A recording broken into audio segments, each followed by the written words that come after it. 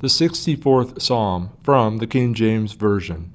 Hear my voice, O God, in my prayer. Preserve my life from fear of the enemy.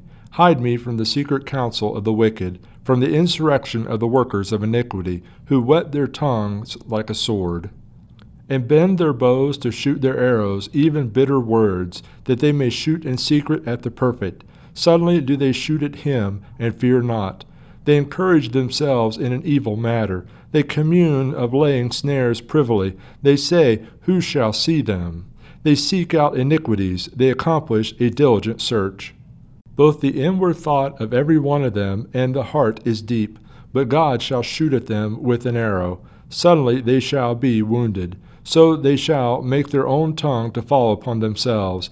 All that see them shall flee away, and all men shall fear, and shall declare the work of God.